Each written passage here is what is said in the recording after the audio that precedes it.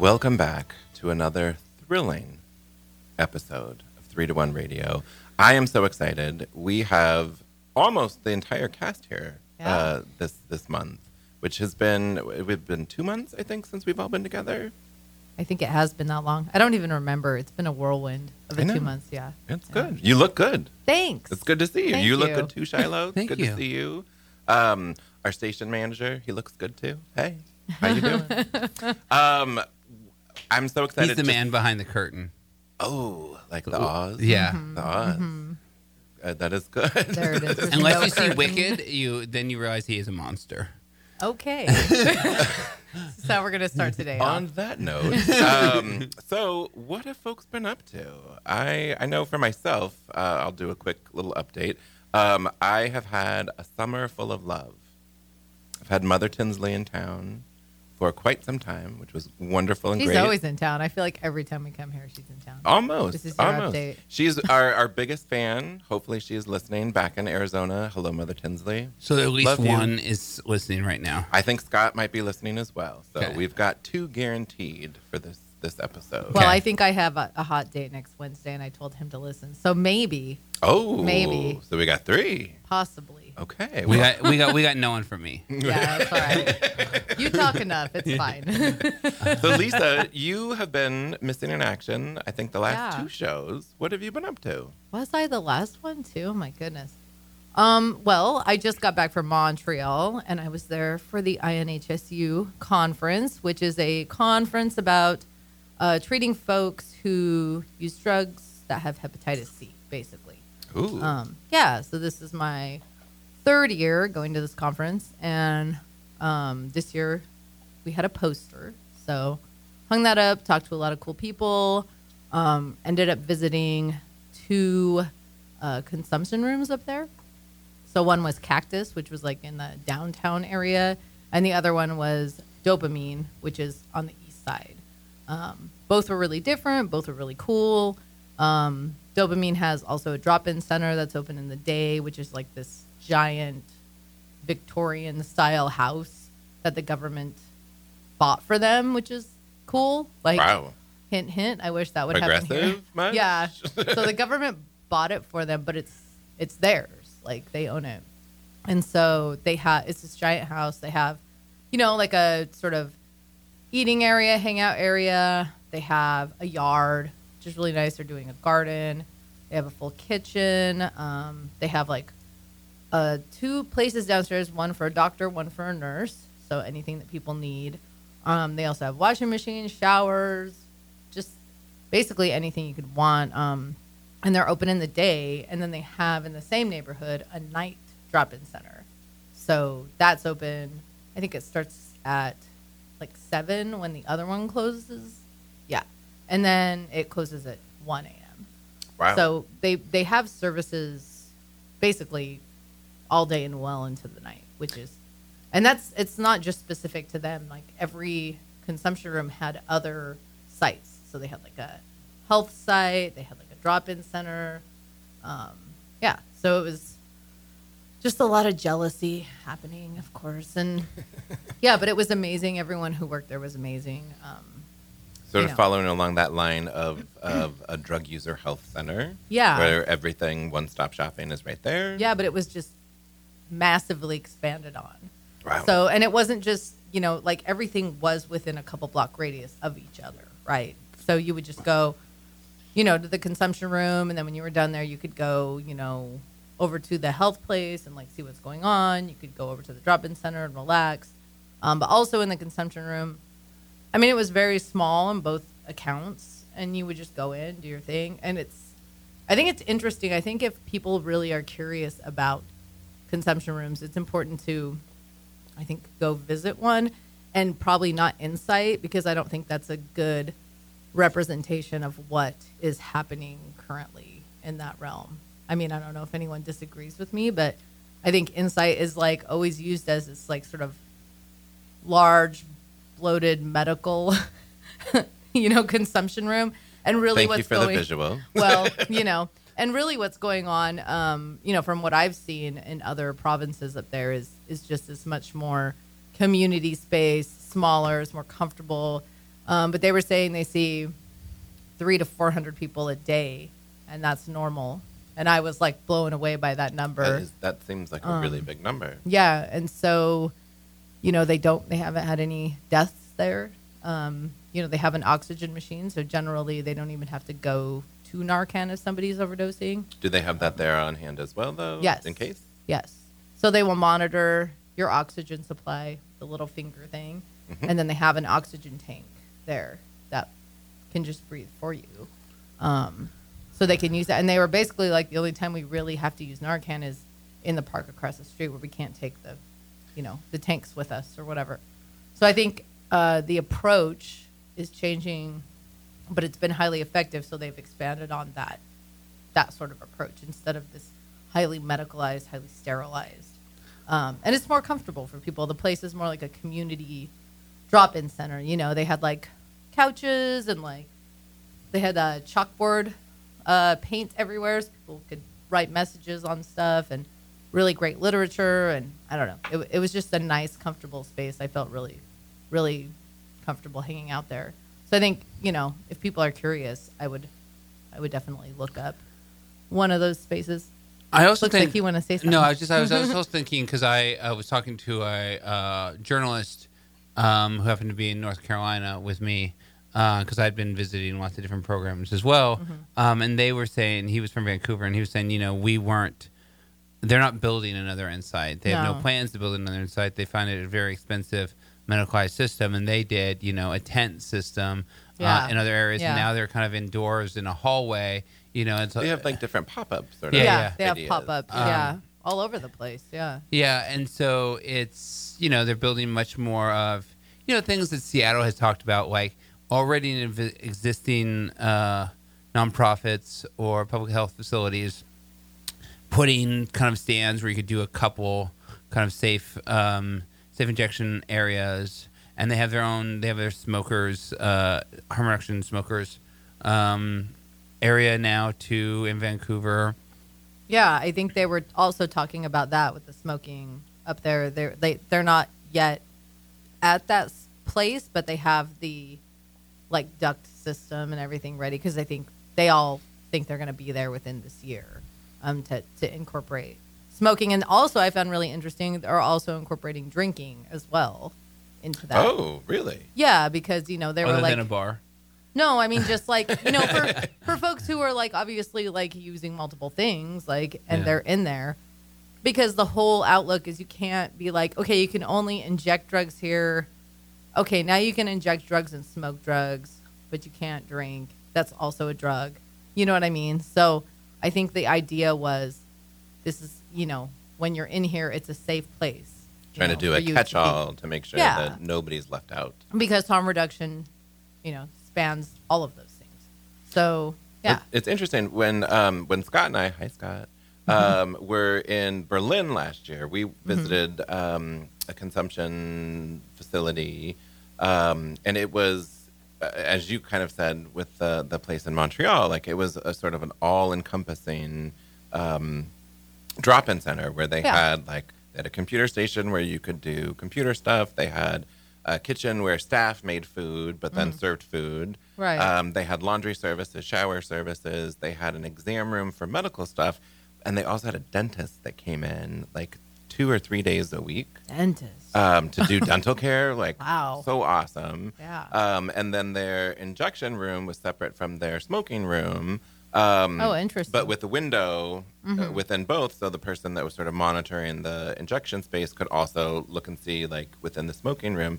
The thing that I was amazed by was that it was in this neighborhood, in this building that was so just not a thing, right? Yeah, it was blended in so well. Literally not an issue in any, the one downtown was definitely down a side street, but the one on the east side was in a neighborhood. It's just a house. Yeah. But there was no problem. It was fine. You know what I mean? So I think I think the thing is obviously people are scared of it, but it's because they don't know about it. They don't understand it, right?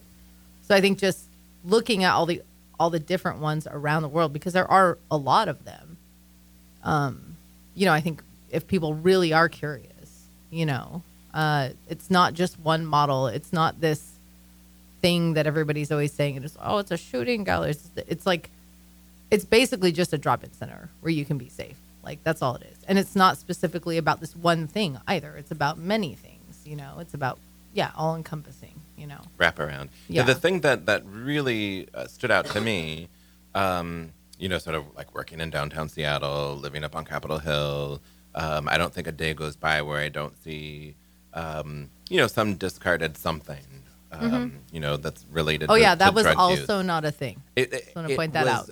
So amazing. I didn't see one. No orange anything. caps. No, nothing. No Not plungers. one. No, Nope, not even. no baggies. Like it was just Nothing. it was a non-existent issue. Nope. Which I think if places in the United States are actually serious about this and concerned about litter and whatnot, like this is something that could totally solve that issue. Yeah. I mean, if that's your main issue, if that's what you care about over people's health and happiness, sure, that could take care of it. But, but it is, I definitely didn't see anything. And, knowing me, I certainly ventured into the more, quote unquote, rough parts of town because, I wanted to go see some punk rock shows. And that's where that happens. So, I didn't see anything. And also didn't see anybody suffering on the street. I mean, definitely there was like people experiencing homelessness for sure, but like there was a safe place for people to be and go. And also I think coupled with that, there's, socialized medicine. I mean, that it's a big thing. So everyone has access to healthcare. Everyone has access to medicine, if they need it. So, I mean, that was also huge and really correlated with what they were doing, the consumption rooms. So.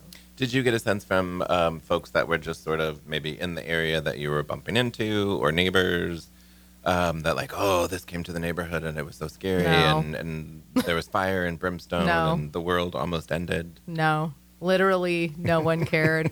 And I have to say, like, my ex lives in Montreal and I haven't seen him for probably, I don't know, around 7 years or something like that. And I hung out with him and he has like no idea about any of this. And I asked him about what he thought about it and he was like, oh, no, I think it's great. Like, whatever. It's nothing. It doesn't matter. I mean, he was like, it doesn't affect me. It's fine. Nothing has changed. Like, actually everything's better. And so that's kind of that's what I got from people. Like, it's like opening another surface, it hasn't affected anything.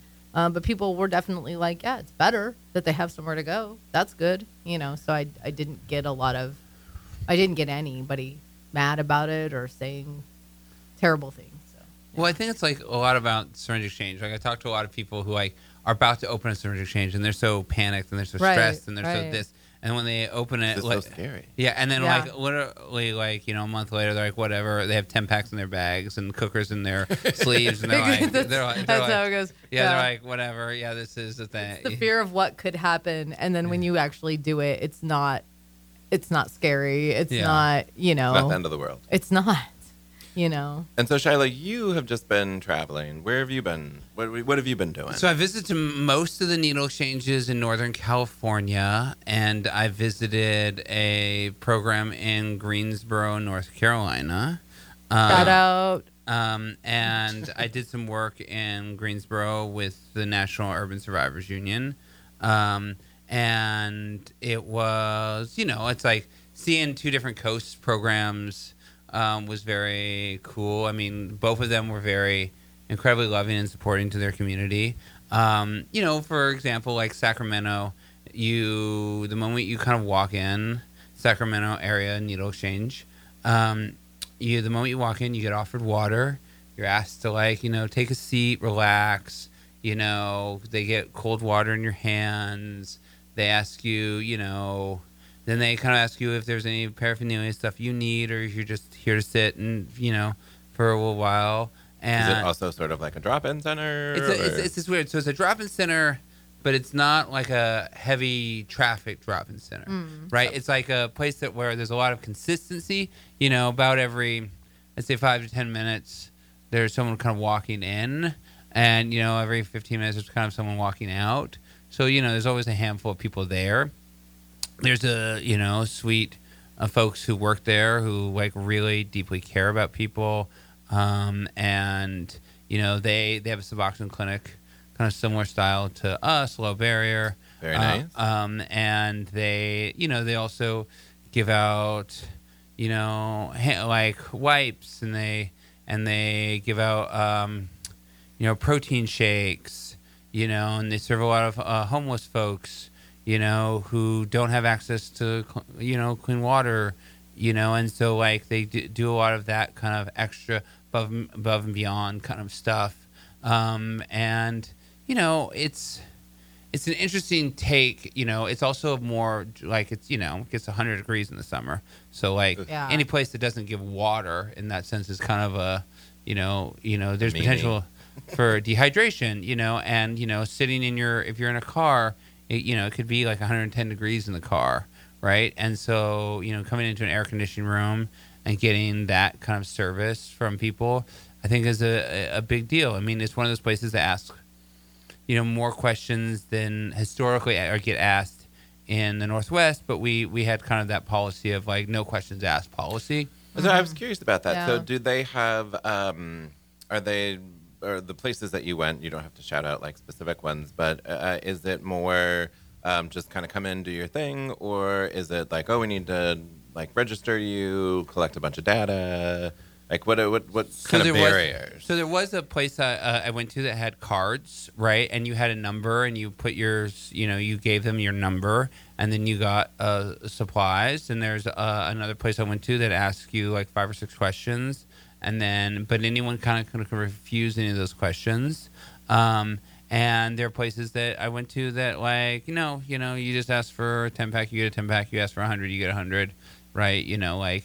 That's not it, there wasn't that factor. And I think one of the things I was talking to like Rachel Anderson, which is the director of SANE, who is really, to be perfectly honest, is like one of my big mentors and big heroes in the movement. And she's an epidemiologist who really fought and cared for folks, and really it's kind of like for me, one of the old guard now, like she's not a spring chicken anymore. Hopefully she's not listening to this. Oh, my God. Remember, we've got 3 listeners. We're safe. But, we had a long conversation, and I think it's a philosophy conversation, which I think I was privileged to have a lot of these philosophy harm reduction talks. And, she brought up a really good point when we talk about, drug user run services, and she was telling me like, yes, I think that should be a standard. They also feel like programs should look and feel like the local communities come from. Yeah. Right? Mm-hmm. And so she said having people come sit down in an air conditioning room in the summer might be unrealistic for a Northwest facility that even has air conditioning. Might just be like who's got air conditioning? We don't even here? need. Why do we need that? But you see what I'm saying? Like, so her clientele coming in, our participants coming in and sitting down and, having that air conditioning alone, and being able to come and sit down in a cool environment is vital. Where it might be less vital in the Northwest, but maybe our system is coming into a dry location. Yeah, dry. Right? We're coming onto that season right now. Socks are becoming a commodity on the streets. Like, I think what's the current worth of socks on the street at this on this day? Like it changes. I did see a guy with a trench coat outside that had opened it up, and there was a bunch of socks. That's what I'm saying. Socks. So if you have socks, everyone. No. Yes. Really. Socks. Super important in the winter. And I do feel like having that local feel to every program, right? Some it just makes sense to be in a pop-up tent, right? And some, it might not necessarily. I think the environment is really important, and how culturally you interact with folks is really important. When I was in Greensboro, seeing people, and essentially there were people walking in with just their underwear and shorts, right? There was, people who, not a lot of clothes, bare feet on the hot pavement. And, you saw there's real poverty and a place that you see that sometimes in Seattle, Oh, yeah. but you don't, it's more of a like they have no shoes, right? Yeah. Where like, I, to be perfectly honest, I probably saw 25% of the people have no shoes who came into the program in the South, right? And they literally just had no shoes, but a lot of times they had places to live because rent was so cheap, or they lived with relatives, and they just, but everything else was, food, and having readily available food, having places to kind of hang out, having air conditioning, again, like, in a hot environment, right? And having that local feel, right? And having that southern, you got a lot more hospitality, those pleases and thank yous came out more in the South than they, let's say, came out in Sacramento, because, Sacramento didn't have that genteel kind of service, right? I mean, also you had social service, like, we're going to have a little calling out of the Methodists a little. I don't. So this we're in a Methodist we're church, in a Methodist right? church, but like, Do we need shelter from so for example, like, lightning bolts? the program in Greensboro was across the street from a Methodist church, right? And they did a feeding program, and this church right here that we're in does a feeding program, right? Yeah. And so when people came in, they couldn't leave. They could eat, but they couldn't leave with food until the sermon was over, right? In the South. And it was very much a proselytizing kind of event, right? Where the Methodist Church in the Northwest is like, you need food, we give you food.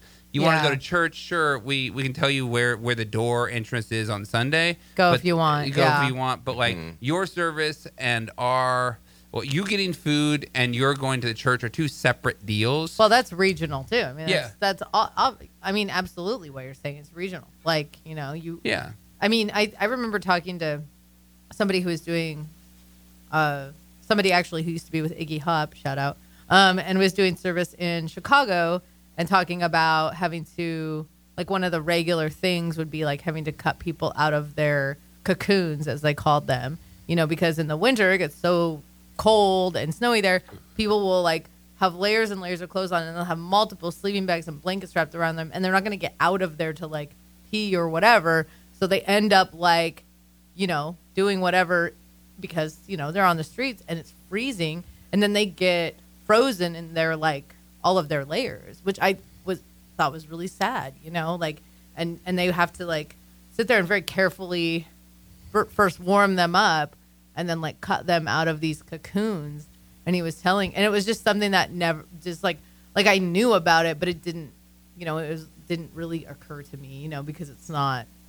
I mean, we've got stuff up here where it's like the way people's feet get ulcers and stuff because of the wetness all the time and the rain and in the winter, and like other places are going to be like, what are you talking about? So I think, yeah, it is really regional, and that's why, having this sort of blanket, again, sort of reaction to whatever doesn't work, because it doesn't work the same everywhere. It's really different everywhere you go. But it's interesting, right? I mean, we talk about the difference between different regions or different programs within the same region. But there's a common thread, right? Sure, of caring for the community, which I to bring it back to what we talk about a lot on this show, right? And community and fostering community, and loving your neighbor and the folks that you are surrounded by. So these programs all are different to some degree, but also very similar in that they care for their folks. They want to keep people safe and alive and healthy, and provide the services that are needed within that region.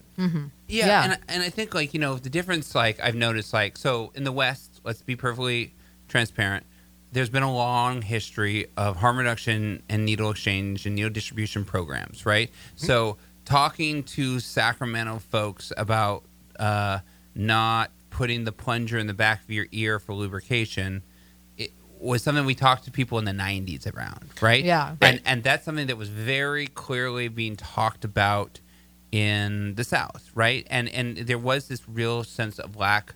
There was a lack of people coming in with less and less education. And, the people working at those places were giving these whole tutorials, and they have things like they have Sunday and Wednesday groups, and it's specifically around educating people on a particular thing, right? And they'll have food, and they'll have people from the whole community come in, and they'll have people who aren't participants in programs coming in to learning about things like Narcan, things around like Hep C, things like is your cooker clean, or dirt, having all these conversations, because needle exchange has only been illegal for a couple of years.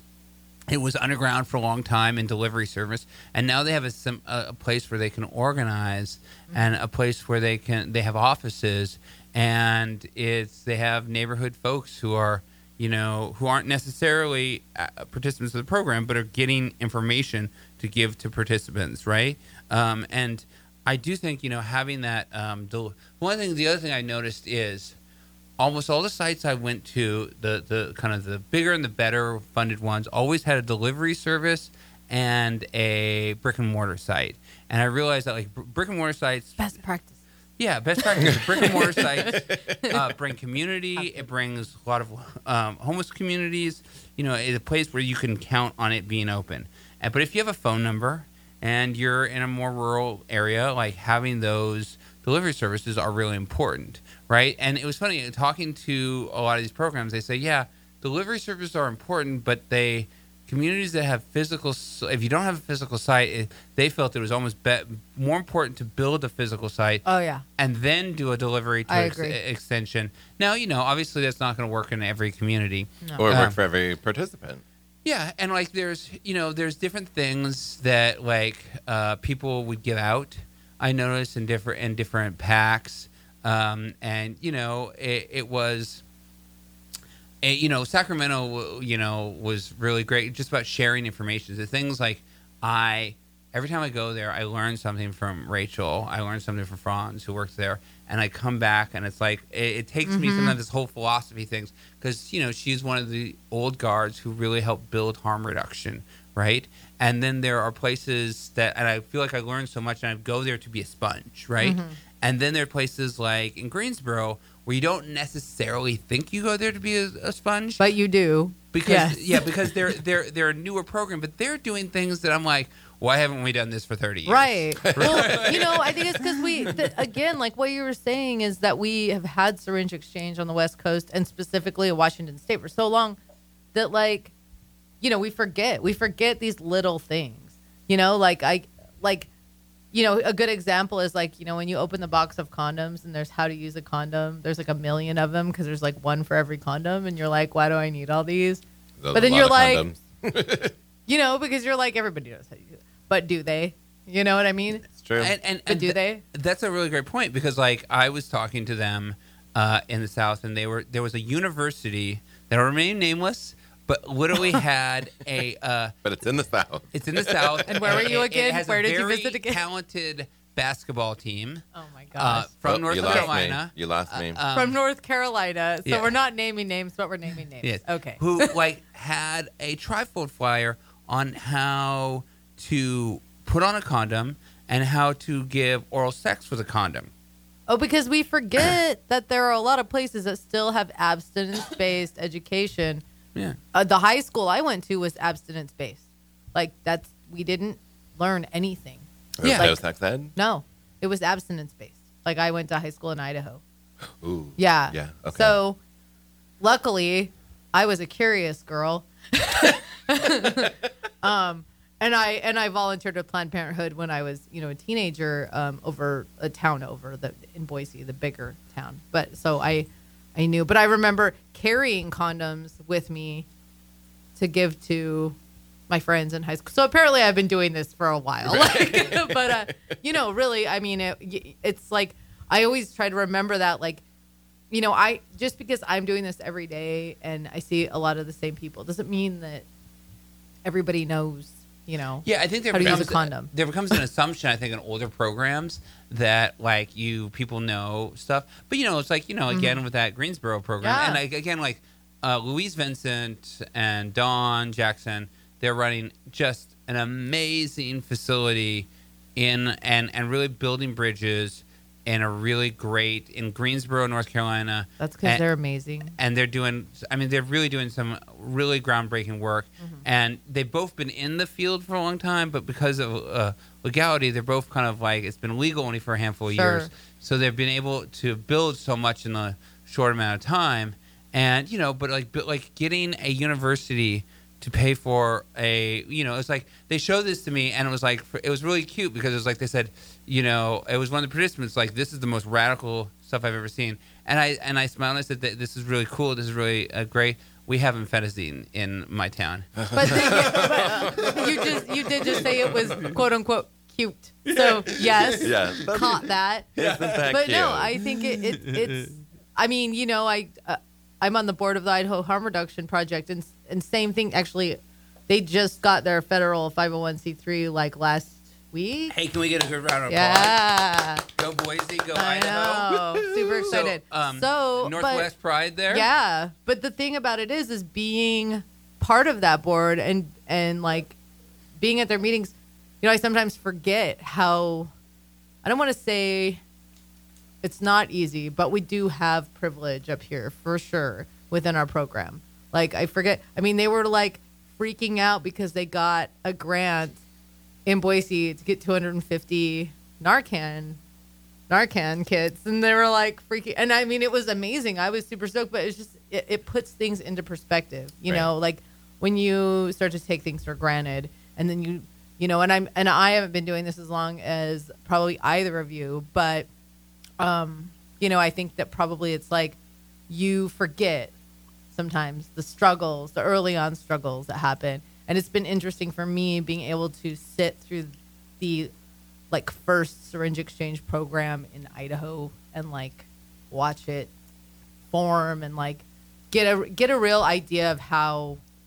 I mean, it's not the same, but just like those early days and the struggle and like the big sort of wins, which is 250 kits of Narcan. You know what I mean? Like, so, it's big. Yeah, That's huge in big. some communities. It is big because it's like they didn't have anything before. Well, I'm just to sort of tack on to that. I'm curious, Shiloh, in your travels, other programs, was Narcan readily available? Yeah, Maybe not just on curious. site, but also to give Every out program to I went to, participants? every program I went to had Narcan available.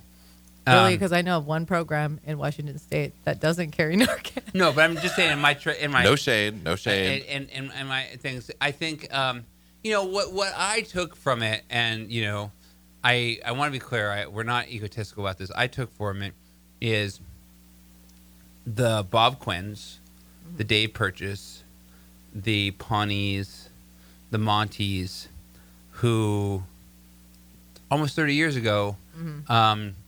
Stood up and said, we want a better life for folks, right? I personally am a direct descendant of that better life. I did not go through the struggle.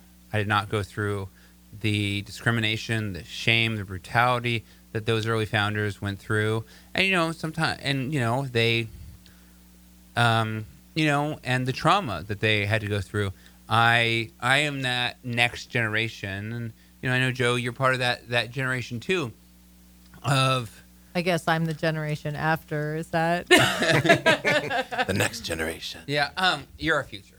Oh my God. We're in good hands. Yeah, we're in good hands. I don't know, but I think philosophy. You can talk about like the health prevention of the city, right? And the idea that. We'll talk about the U District. Bob Quinn handed out clean syringes, right? We talked in his first real month. He handed out, I think it was 800 syringes, right? I have to look back. You're talking about programs that are now starting and doing 100,000 in their first month, right? Like, I mean, 30 years from now, they're going to be just multi-billion, syringe program, right? Ugh, I don't want to have to enter that data. For real. But you know what I'm saying? Like, I think we forget that, like, one, how lucky we were, but also, like, how it really was a slow burn in Washington. And that, some of these programs are just skyrocketing from day one. And, I think they have the advantage of learning from us, but they also have the advantage of not listening to us all the way, right? The advantage of saying, like, one of the participants told me this best in Greensboro: Southern solutions for Southern problems. They're like, we want to know everything you've done in the North and West. We want to see what you mistakes were, but we also need to keep and make it clear that we're going to have a down-home solution, and we're going to treat people with love and respect how we see love and respect. Sure, regional. Again, keeping it regional, keeping it and, close to home. And I like, for me, like, that is, like, it has to be, it really does have to be community-led efforts. And I think the more that do it, the more that, and the more different ways you can do it, and you can interface in different ways, and I think are always going to be better. I think the thing that I love about the city is we're having more and more programs to do it. So if you don't like a particular policy, or you don't like the particular feel, or you don't even like the paint that's at the particular exchange, there's plenty of programs to go to and engage. Well, options. I mean, options are always important. Well, and I think just to liken it to listeners that aren't in the business or in the struggle, Sure. right? Like, we all have options within our lives, right? Yeah, Like, I don't want to go to Macy's, so I'm going to go to Nordstrom's, or I'm just going to sit on my couch and go to Amazon. But having those options of, like, what feels good for me, what is the right fit for me, what Right. is going to get me the needs that I need met, but what's also going to expose me to something that maybe I didn't know I needed, True. or some true education and accurate information on how to keep myself safer doing something, doing whatever I'm doing. I mean, I think it does go with that. It's like, if I'm like, oh, I need this thing, I know what I want and I know what I need, I can order it offline.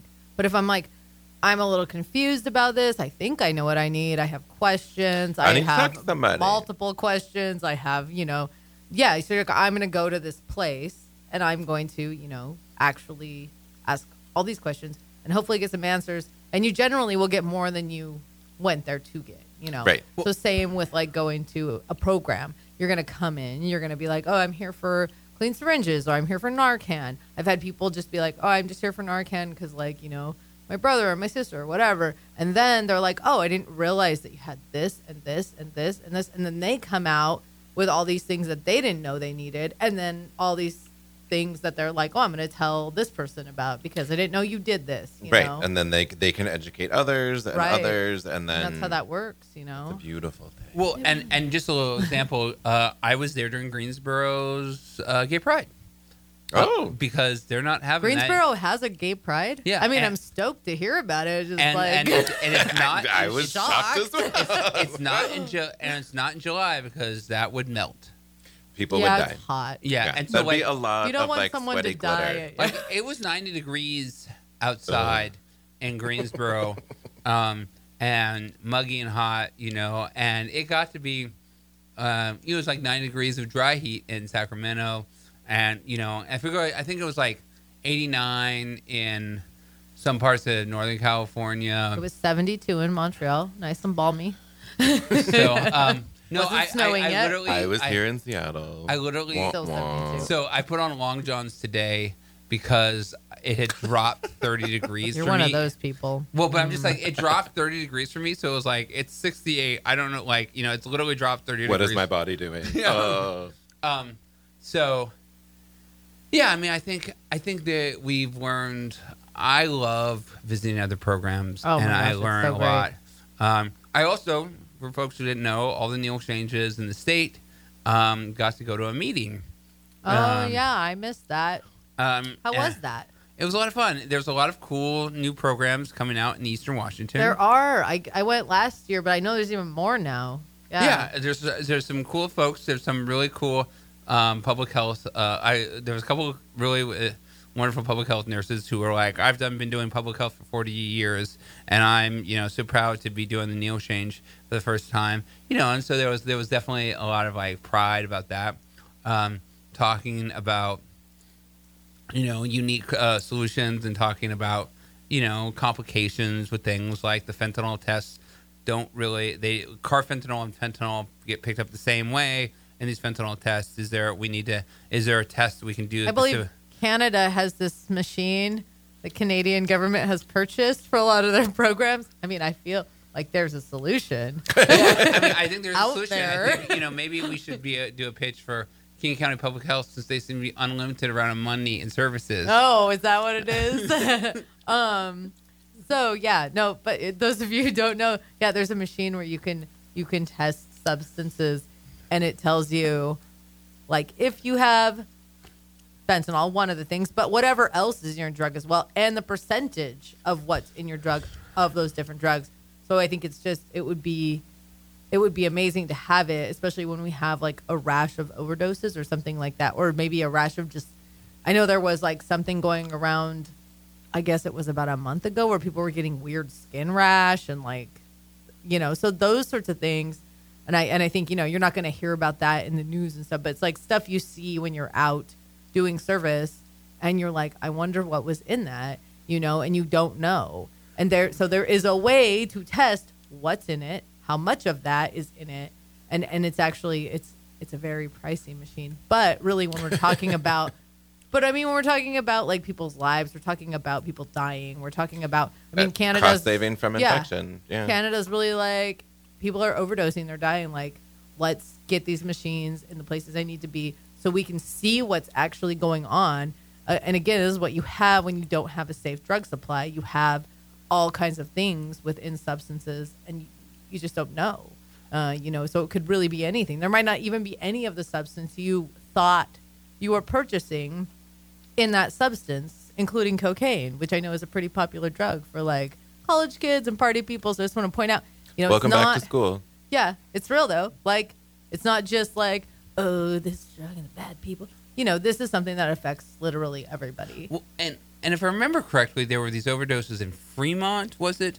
Where they did test the syringe and they did say that there was carfentanil. They don't know if the overdoses in that spot were all I am carfentanil. not convinced about the carfentanil thing. But they did. Well, I'm just saying they did test a syringe that was positive for carfentanil. So that's not saying the carfentanil was everywhere, and we need to have this, sewer. But I think that it is something that can be purchased in the dark web, and something that can enter our drug supply, and has entered our drug supply in places like Vancouver and in some of the East Coast places, and I think has been spotty at best in Washington. And, there's a lot of reasons for that. I mean, we have a tar-like substance, and other places that have powder. Sure, but I mean, we have more of a fentanyl presence now than we did last year and the year before and the year before that. We didn't even have a fentanyl presence really a few years ago. Yeah, and it's definitely on the rise, but I feel like we've dodged some of the bullet. We have definitely dodged the big one on that. Yeah, I so far. I need to be clear. I don't think we've dodged it.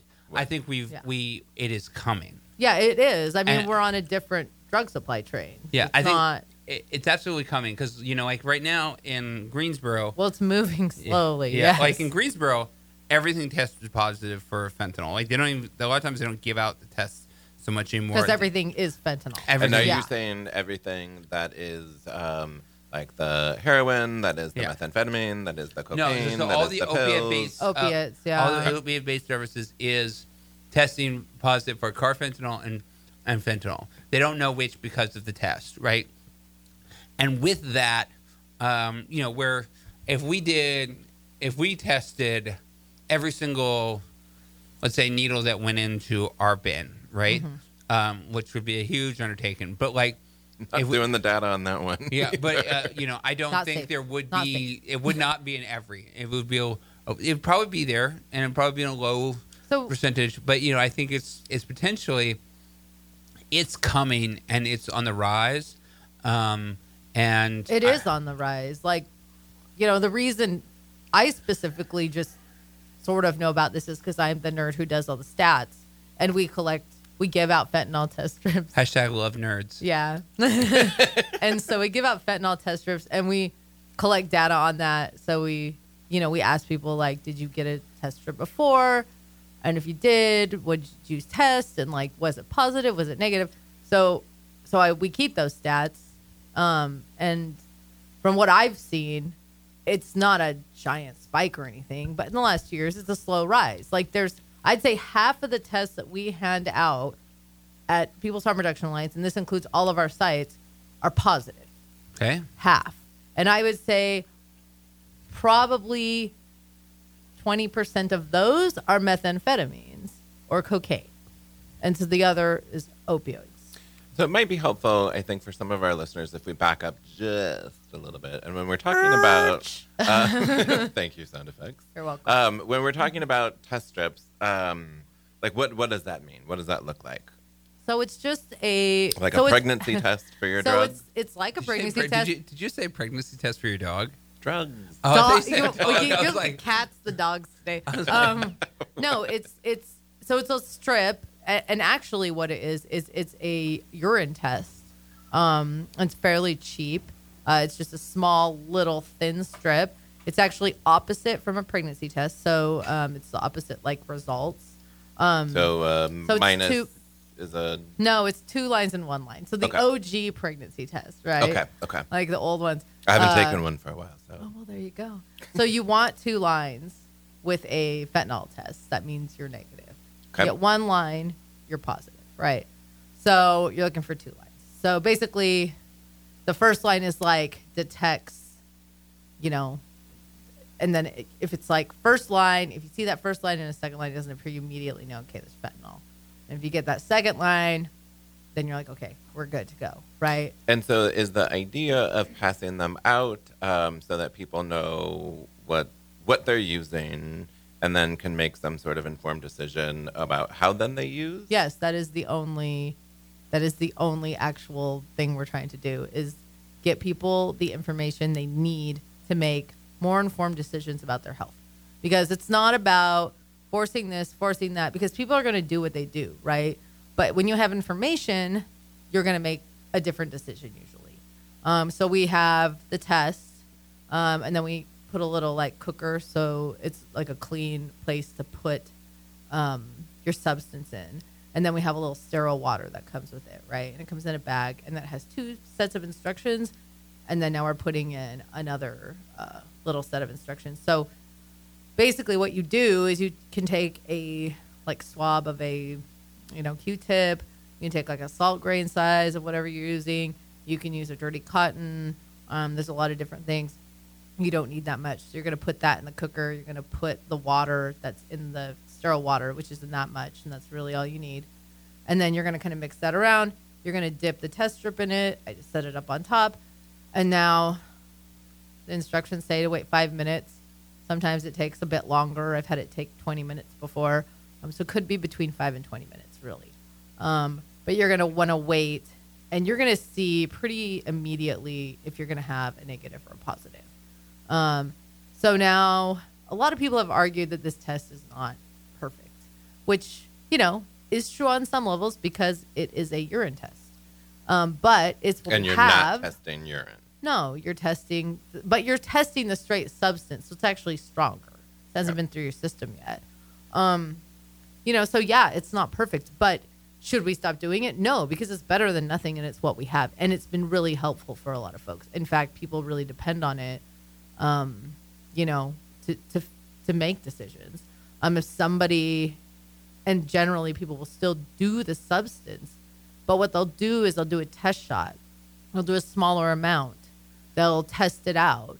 So your risk for overdose has already gone down, and then if you have Narcan in conjunction with that, you're in a place where you've taken 2 different actions to prevent yourself from having an overdose. So people who are like, oh, people don't care. Like, to me, I'm like, that's a person who cares about their health and their future, and they have hope, and they want, they might be doing these things, and there's a million different reasons they could be doing these things. But the point is they have this information, and they're making these decisions that are based on wanting to continue life and having hope and these things. So to me, right there, that's already like accessed a point that I think people are really always drumming about, And I think that totally circles back to what we were talking about earlier in terms of safe places for people Yes. who are using substances to use substance,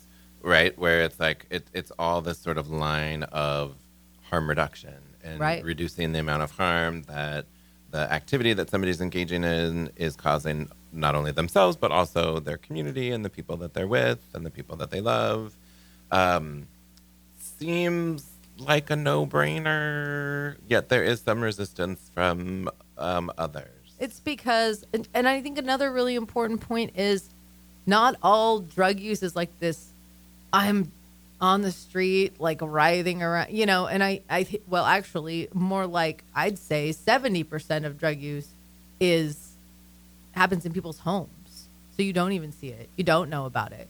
So it's not problematic to you if you're like, whatever, people are using drugs in their homes. I think people are always shocked when I'm like, oh yeah, I do delivery. And they're like, what's that like? I'm like, it's like being a UPS person. Like, it's not, there's like nothing. They're like, what's the worst thing that's ever happened? I'm like, nothing. Like, If somebody nothing doesn't bad. answer the door when I ring the doorbell. Somebody wasn't there and I had to leave their bag for them. Like, it's, so I think it's like you see, people who are experiencing homelessness, people who are in distress, people who have, mental illness, like these things. And you're like, and people are always like, well, it's not a homelessness problem. It's a drug problem. It's like you see these things, you correlate them with people using drugs, but really 70% of the people using drugs you don't see, and they're going to work, and it's not problematic, or even more than 70%, I'd say. So it's, I think it goes into this narrative of like people, they just think that the extreme is the only way that things are happening. It's like, yeah, you can be like, oh, it's problematic that you're doing that and you're using drugs and you're destroying your life and you're destroying your family's life. It's like, well, this is what you see on TV. This is what you see. But I was just going to say, street. right, like I think media plays realistic. a huge It's role not really in that. what's going on.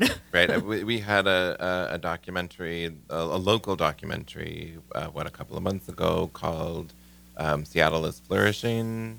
Is that what it was called? Every time somebody says the title of that I'm not going to call it a documentary. The title of that opinion piece.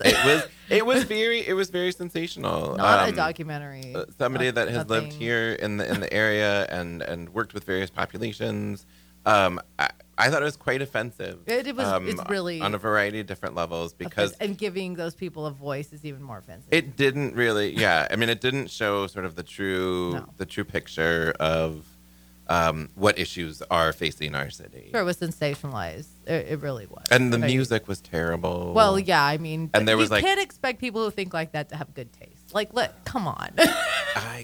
Come on. It's a good call. It's a good call. Take real, my though. Pollyanna attitude out of here. Just get it. Just throw it out the window. But yeah, I think to your point, I think that there's a lot of issues around stigma and fear that drive people's opinions around what other people are doing that really just sort of skew the facts and make it so that there's this, well, it's me versus them, or they're bad, I'm good, I only drink 3 bottles of tequila a night, but they do the cocaine. Right. But that stigma can push somebody who's not problematic and isn't chaotic and is doing fine into that world because they will get so much inner hate on themselves and fear about, am I slipping into, you know what I mean? So it becomes that too. And then it just, so I really think that's the larger conversation, that there is such a thing as non-problematic drug use. In fact, it's the majority of people using drugs. So, well, I mean, if we're talking about non-problematic drug use, are we talking about? And coffee? I don't even like non-problematic drug, whatever drug use. Right? Are we talking caffeine? Chaotic drug use? Are we talking stable cigarettes? drug use? Are we talking vapes? Are we talking? I mean, we're talking. methamphetamine. I'm talking all of it. Right. I'm talking all of it because it's all drugs. But it's that idea that I think a lot of people have of well, my drug is better than your drug, Right, or my well, drug is yeah. socially acceptable because. I'm sorry. What do we call this, Shiloh?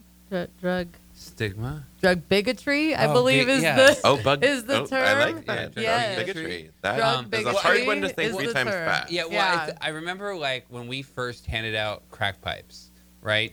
There was a there was a lot of those people comments, right? And now you think, What did you mean by that? Crack pipes, those people? Yeah. I don't know. I'm just saying. and so I think that now, as we've added more and more services, I haven't actually heard that in a long time, and I haven't even heard this concept of us and them, or even like historically there was a stimulant versus opiate things. I mean, you've been at the program too. Like, I don't really hear any of that stigma. It's more people are using everything. I feel like more. Yeah, but I think they've always been doing that. They have been, but I think the realization also that, hey, we're all in this together. When you all come to the same place we all together. come to the same place, yeah. Again, that idea of community. Yeah, Sure, and so yeah, I feel like that, like, those conversations around, especially around the fact that we do a lot of smoking services,